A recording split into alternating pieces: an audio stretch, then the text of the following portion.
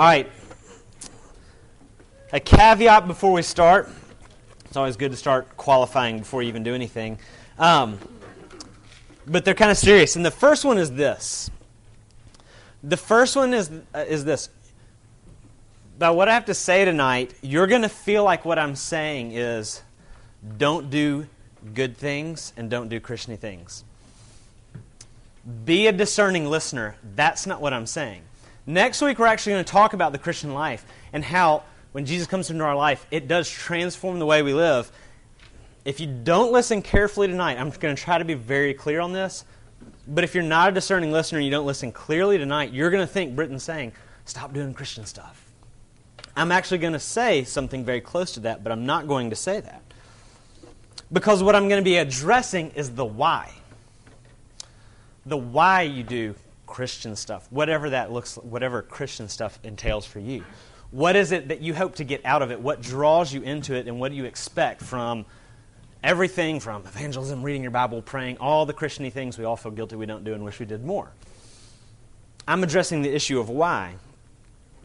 And the reason I'm addressing it is because of this, is because for the bulk of our Christian life, we've relied on guilt and shame as the motivators to drive us into those things. And actually what I want to do is remove those as the motivators, and we'll feel confused because we're so used to, the way I kind of get into Scripture is I just feel bad about not reading it for so long, and so in order to feel better, I drive to it. I want to take that motivation away, and what happens is because we've relied on that motivation for so long, you'll feel confused for a minute. So listen discerningly, and also come back next week. And before I read Scripture, I kind of want to address the principle that we're talking about tonight by way of story or by way of illustration. The best job I ever had, don't be offended, was not RUF at USC. The best job I ever had, I was a personal shopper.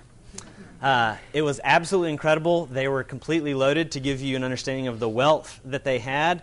Their next door neighbor were the Bushes, and I'm not talking the piddling pennies and dimes of George Bush. I'm talking about Augustus Bush of Anheuser-Busch, which is much more significant kind of wealth. Those were their next door neighbors, and I was personal shopper for them. That's the kind of money I'm talking about. And Mr. McAlpin, the man I shopped for, ran errands with, and all that kind of stuff, I'm not a car guy, but he had the kind of Jaguar that people with that kind of money have.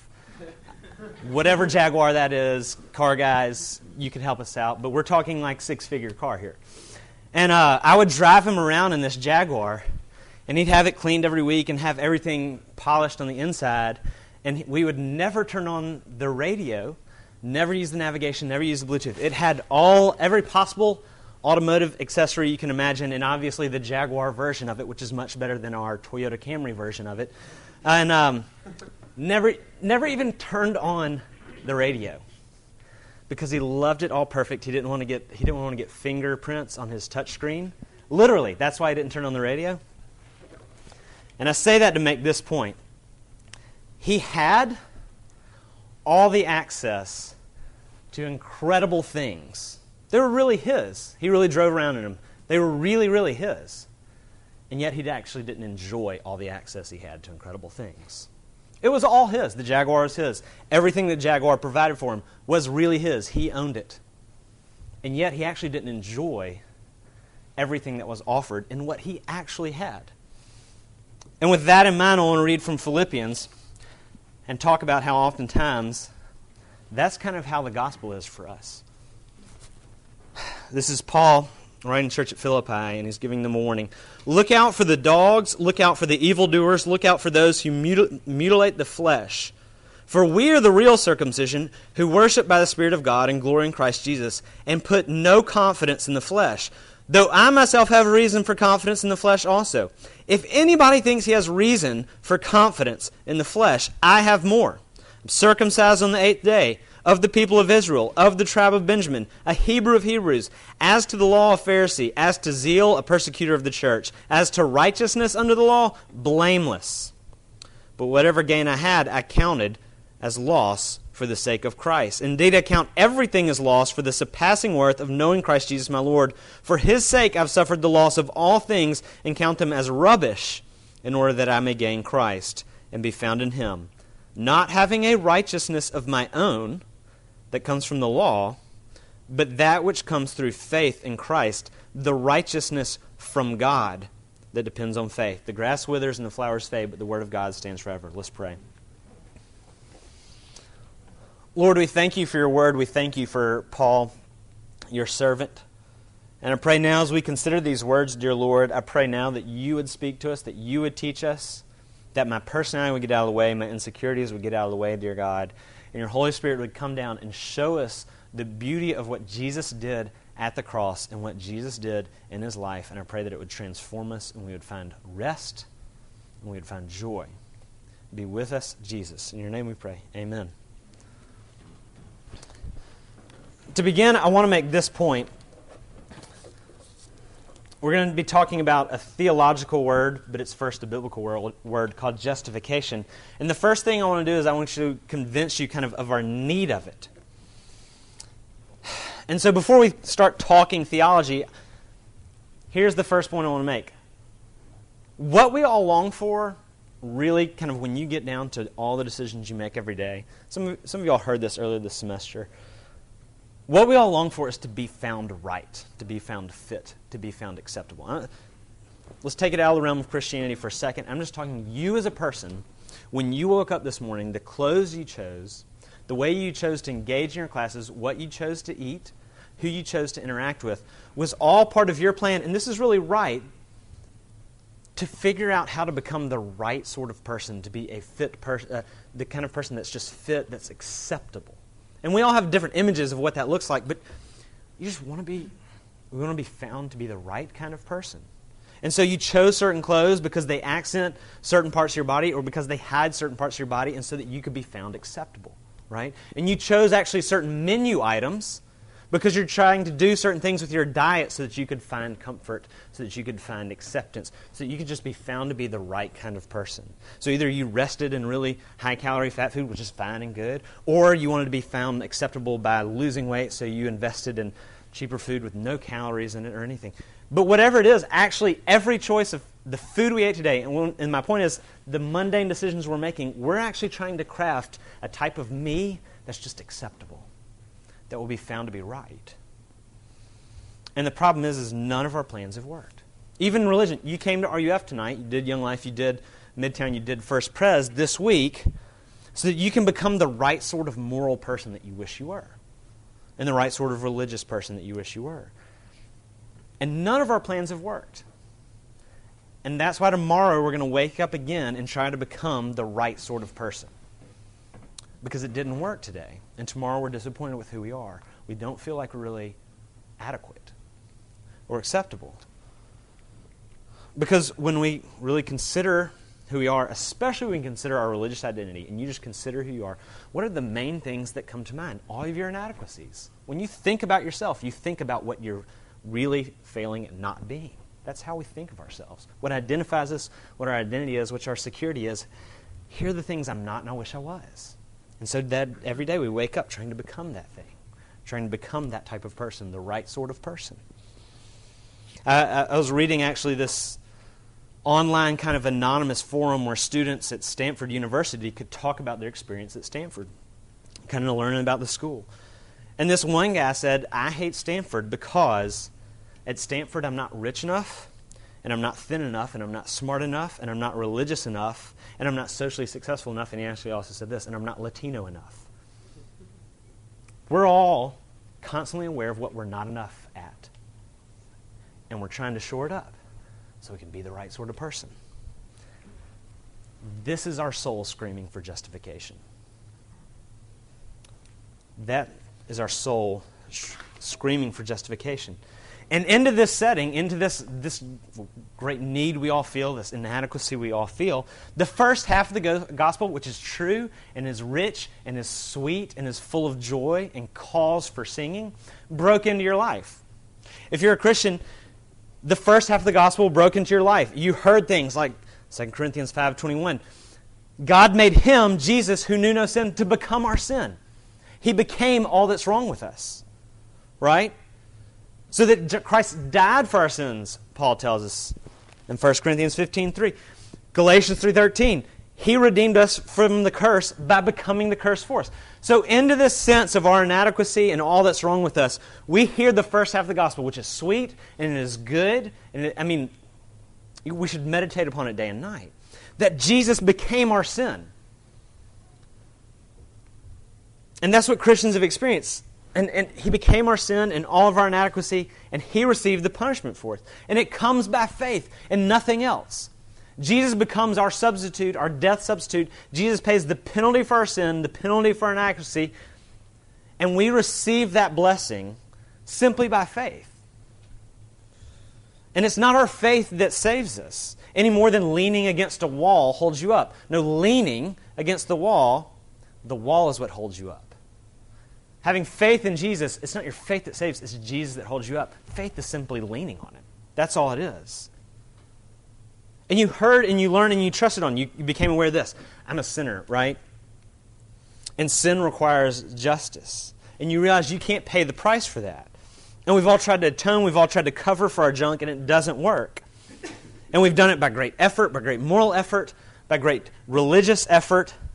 And even if you're here and you're not a Christian, this has plagued all of humanity. And the contemporary solution now, after coming up with thousands of reasons over the years, the contemporary solution now is, okay, everybody feels guilty, and everybody's tried to get rid of their guilt, and they can't. So now the new solution of postmodernism is, well, guilt doesn't really exist.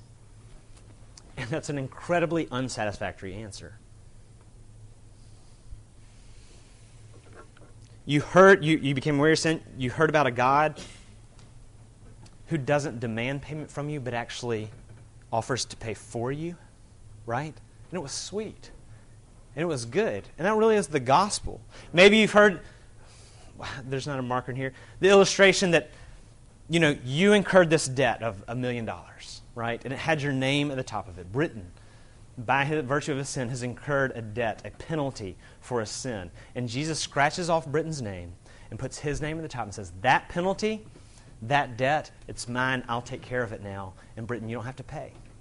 That really is the gospel. It really is good and it really is sweet and it provides rest, at least some rest for us.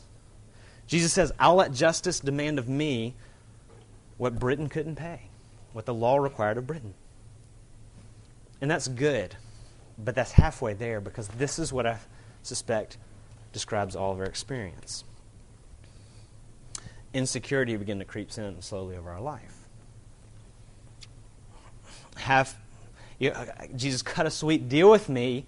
Have I maintained it? Have I held it up? Have I done enough? Have I been religious enough? Have I been moral enough? Because I've done some good things, like in my best moments when I was excited about that half of the first half of the gospel. But then, I have these major issues that come up that are really dirty. Can God really kind of sustain me and sustain those promises and those good things, even in light of this stuff? Because this stuff's bad. And so we have this insecurity. How does God really feel about me at this point? I know Jesus died for my sins, but how does God really feel about me at this point? Have I recriminated myself, right? And see, there's evidence that we've all felt this way at different times, because at different times, if you're in Christ, you would say you've got good theology. Jesus Christ died for my sins, but we've all entertained that possibility that maybe God is now actually maybe He's punishing me because of so-and-so, right? Maybe He's actually withholding His love and care from me because of so-and-so, right? I haven't found a boyfriend or a girlfriend. Things not working out for me in certain other situations in life because God has seen fit to punish me, to withhold His blessing from me, right? We still don't feel fit. We still don't feel right or acceptable. And that's why we're often driven into Christian-y things. And I mean all the Christian-y things that are good and you should be doing. But we're driven into them hoping that if we are successful at being religious enough, that we'll find finally a little confidence and security about this whole Jesus thing, about things between me and God. And so shame and guilt and insecurity drive us to try and do better so that we can then feel confident again about things between us and God. If we can get disciplined enough in Christian disciplines, then we can rid ourselves of kind of that lingering that lingering stench of our unfitness. And we can be confident again about our acceptability before God. Maybe, I think a lot of times we often have this kind of haunting feeling. We know our theology is straight. Jesus died for our sins. But we have this haunting feeling that if something happened to us tonight, I don't know if there's unfinished business between me and God, because there's just a lot of stuff that makes me still feel not fit for His presence. Okay, this is Paul dealing with the church in Philippi. There are these people, Paul refers to them, the dogs, the evildoers, he calls them the mutilators of the flesh. They're called the Judaizers, and they were preaching this message. You got to trust Jesus to get saved. You really do. He's the Messiah. He's the one. He's the servant of God. But to be really right with God and to have confidence, you've got to be doing a lot of Christian and religious stuff. It's this gospel of you really do have to trust Jesus. And if you're a Christian, you've really trusted in Jesus. But you have this sense, and the false teachers at Philippi are feeding that sense of, but then there's all this Christian stuff that has to come afterwards, or you can have no confidence, really. You can have a little bit, but not really very much.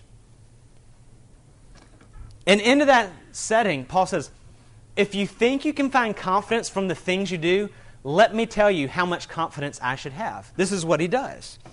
And so he lists his religious resume.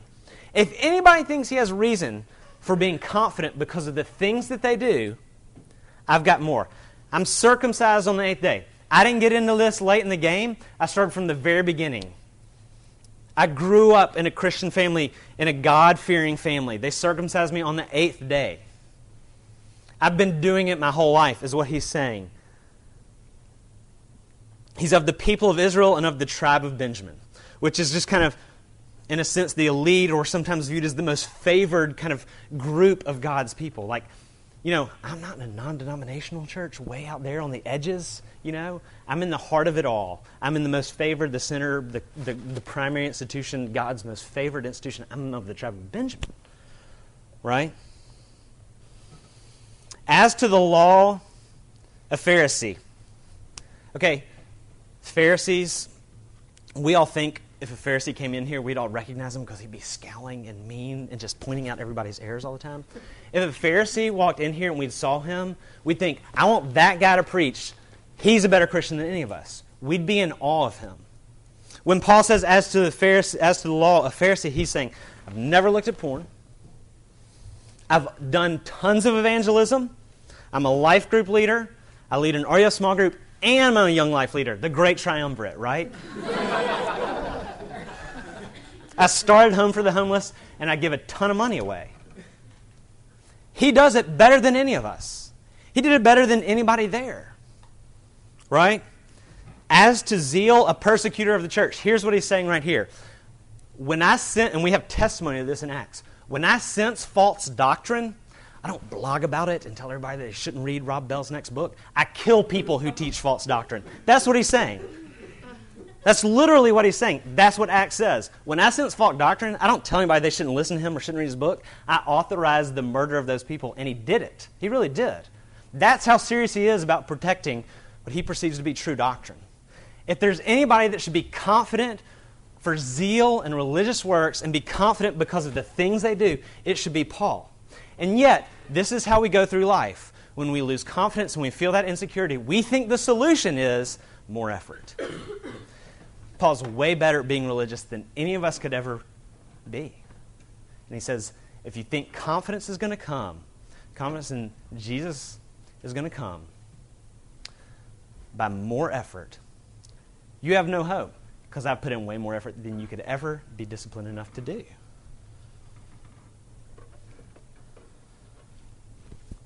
We keep asking our religious activity to give us security, and Paul says, I'm way more religious, and it doesn't work. But we think the answer is always, in our insecurity, to crank it up a notch. And so here's the point, and this is the second half, and this is the sweetness. We trusted Jesus to die for our sins, and that is right, and it is good, and it's cause for rejoicing. But we're trusting ourselves to accumulate righteousness. This is what the insecurity of our soul, even though we trusted Jesus to die for our sins, this is what the insecurity of our soul is pointing to. To be fit before the presence of God, you can't simply be innocent or guiltless. You can't simply be paid up to zero in your debt. You have to be righteous. We think Jesus paid us up to zero, that he simply canceled our debt. That doesn't get you here. That's why you feel unfit, is that if that's all you believe. Because to survive before God and to receive God's favor, you can't simply be at zero. You have to be righteous. That's what Paul says. For his sake, I've suffered the loss of all things, count them as rubbish. Talking about his religious things, in order that I may gain Christ and be found in him. Listen to this. Not having a righteousness of my own, that comes from the law, from doing things. So you keep trying to do righteous things. But the righteousness that comes through faith in Christ, the righteousness that's from God, that depends on faith. Here's what justification is. And the word for justification and righteous are actually the same word. But this is from the Westminster Shorter Catechism. Justification is an act of God's grace, a one-time act of God's grace, whereby God pardons us of our sins, right? We're pardoned of our sin, and accepts us as righteous, only for the righteousness of Christ imputed to us and received by faith alone. It's a legal declaration. Justification is a law court word. It's a pronouncement by God that you are pardoned for your sins because your sins have been credited to Jesus. They've gone on his account. His name stands at the top of your debt, and your name doesn't stand there anymore. But you're not merely accounted innocent or paid up to zero or simply guiltless. You're actually, brothers and sisters, if you're in Christ, you are accounted righteous. That's the second half. That's justification. That's the whole gospel. This is all throughout, especially Paul's letters, but all throughout Scripture. Abraham believed God, and God accounted to Abraham righteousness. Abraham believed God and it was counted him righteousness. Now, what are the grounds for that? How can we be accounted righteous? And here's a theological moment here's some theological words. There's a double imputation that takes place at our justification. We usually think about just single imputation. Here's what I mean. You know that Jesus has to become your death substitute, that your sin has to be imputed to him or credited to him or accounted to him, and he pays the price for your sin. That's one imputation. But something else happens. His perfect obedience and his righteousness gets credited to you, gets accounted to you, gets imputed to your account, and then God judges you based on that. And that is good news. Jesus is not simply actually our death substitute. He's actually also our life substitute. He doesn't simply declare you guilty. He declares you righteous. And our problem is we think Jesus worked us up to zero, paid off our debt, and now it's up to us to accumulate righteousness, to do enough good things to finally feel confident. Right? And here's the reality is, when you really encounter this doctrine, you feel like that just can't be true. It can't be true that God looks at me and says, God looks at Britton and says, you're righteous. You're perfectly righteous. And it can only be true if Jesus didn't simply die for our sins, but he also lived and gave us his righteousness. And that's Paul's point in Philippi. He doesn't go on to say, listen, if you should have confidence in your flesh, I should have more. He doesn't go on to say, you're trying to pay for your sins. You need to know that Jesus paid for them. He's addressing the second half. He's not talking about that. He's addressing the second half. You're trying now to manufacture your own righteousness, and there will be no acceptable righteousness that comes from your works. None. None of your works will give you any confidence before God. This is what the theologians call an alien righteousness, a righteousness outside of you that gets credited to you. It's what Isaiah calls Jesus' robe of righteousness that he sets upon your shoulders so that when God looks at you, he sees perfect obedience. When God looks at you, He sees perfect obedience. And His justification is a one-time act. He's declared you righteous. He sees you as perfect. And when you get to the second half of Jesus' work, you stop being a fear and shame-driven Christian. And you actually get to rest for the first time in your life. Because Jesus is your righteousness. Stop trying to manufacture your own righteousness. It's not working. It never has worked. You're going to think it's going to work tomorrow, and guess what? Just like the first 20 years of your life, it's not going to work in the next 24 hours either. Jesus is your righteousness. And this is what it means. When God sees you, He sees Jesus. God has pronounced His judgment on Jesus. Well done, good and faithful servant. And that pronouncement is now applied to you. And we feel it can't be true because I haven't done well and I haven't been a good and faithful servant. And of course I haven't. But the goodness of the gospel is that you're not adjudicated on, you're not graded on how well you have done. You're graded on how well Jesus has done. And that's good news. When God looks at you, this is what He sees if you're in Jesus. He sees somebody that has loved everybody perfectly. That's what He sees when He sees you. He sees somebody that's never followed another idol, never held a grudge. Someone who at every given moment has done all they can to alleviate pain and suffering in the world. That's what God sees when He sees you. Someone who's overflowing in patience and compassion. Someone that never has social anxiety. Someone that loves justice. Someone who never gets angry even when they're falsely accused. Who loves perfect holiness, who's never gossiped, who's never lusted. That's what God sees when He sees you. That's what Jesus did. He didn't just die for your sins. He gave you His righteousness. And when God sees you, that's what God sees. You are absolutely saved by works. I want to be clear on that. You are absolutely saved by works. You are absolutely judged according to works. But it's Jesus' works that you are judged according to. Your name sits at the top of His list of perfect obedience, and you receive the credit. And it can't be changed. Justification is a one-time declaration. The verdict is passed, and God doesn't go back on His word. You have no cause for insecurity. You have no cause for any lack of confidence, because confidence is never going to come by your religious stuff. But when Jesus is your righteousness, there's tons of confidence and security to be had. And here's the reality. This is what we feel like. Can you draw down this account? So I got credited all this righteousness by Jesus. Can you draw down this account? You can't. It's not possible. And in order to think so would be bad accounting in the claim that God's not just. Okay, Jesus died for my sin. He gave me His righteousness. But I feel like I'm drawing down the account. And I can draw down the account quick because I'm capable of a lot of stuff, right? You can't because Jesus has already paid the price for your sins. This new sin that you came up with, it's already been paid for. It doesn't draw down the righteousness of Christ. That's bad accounting. That's counting the same thing twice. That's claiming God's not just, that He punishes the same thing twice. It's not possible. Right? The penalty of your sin has been dealt with. You can't draw down the righteousness of Christ. You can't be recriminated. And that's how we feel, though.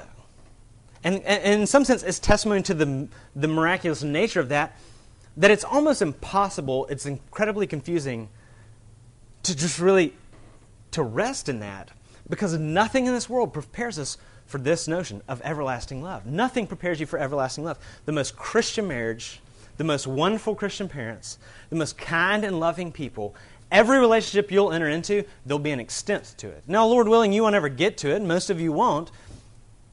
But everybody's commitment, even in the most wonderful marriage, there's a limit to it. You can do enough for that relationship to end. Nothing prepares us for the notion of everlasting love. And we keep thinking we can find chinks in the armor. We keep thinking that there are cracks in God's everlasting love because nothing else works that way. And so, in a sense, it's understandably hard to really rest in justification because nothing else, our feelings betray us. I mean, John even recognizes this in 1 John. Sometimes our hearts will condemn us. Even our feelings will tell us justification can't be true because look at what you've done. And so what John tells us is, remember, you have Jesus, your advocate. He will even advocate for you against your own heart when your own heart tells you it just can't be true that somebody like you can be covered by God's righteousness. Even our feelings will betray us. Relationships won't ever teach us what justification is. They'll teach us a little bit.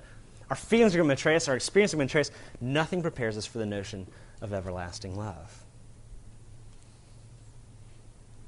But this is what you need to know. The verdict is in. It can't be reversed. There's no appeals court. In some sense, it's actually ungodly anxiousness that often guides the life of the person who's trying to be a Christian. Right? And in a sense, part of the application, get what I'm saying about this? Part of the application is this: stop trying to be a Christian. Really. Rest in Jesus. Stop trying to be a Christian. Stop trying to become that ideal Christian person that you think you're supposed to be. And rest in Jesus. And here's what some of you are terrified I'm saying right now. If I stop trying, if I don't let guilt and shame drive me into acting like a Christian person, then I won't do anything. And here's what you really fundamentally believe. And we all believe this and we struggle with it. But this is what you believe when you begin to entertain ideas like this. Fear and shame and guilt are much more powerful motivators than love. And what this is saying, what the gospel is saying, what we're going to say next week in sanctification, is that no, try love for a second. You're afraid to let go of fear and shame and guilt as motivators because you think you might not do anything. What I'm saying is, you don't understand how much God loves you. Try love as a motivator. In Isaiah 30:15, the prophet tells God that it's in repentance and rest that you'll be saved. I think one of the sweetest ways to talk about faith is to call it rest.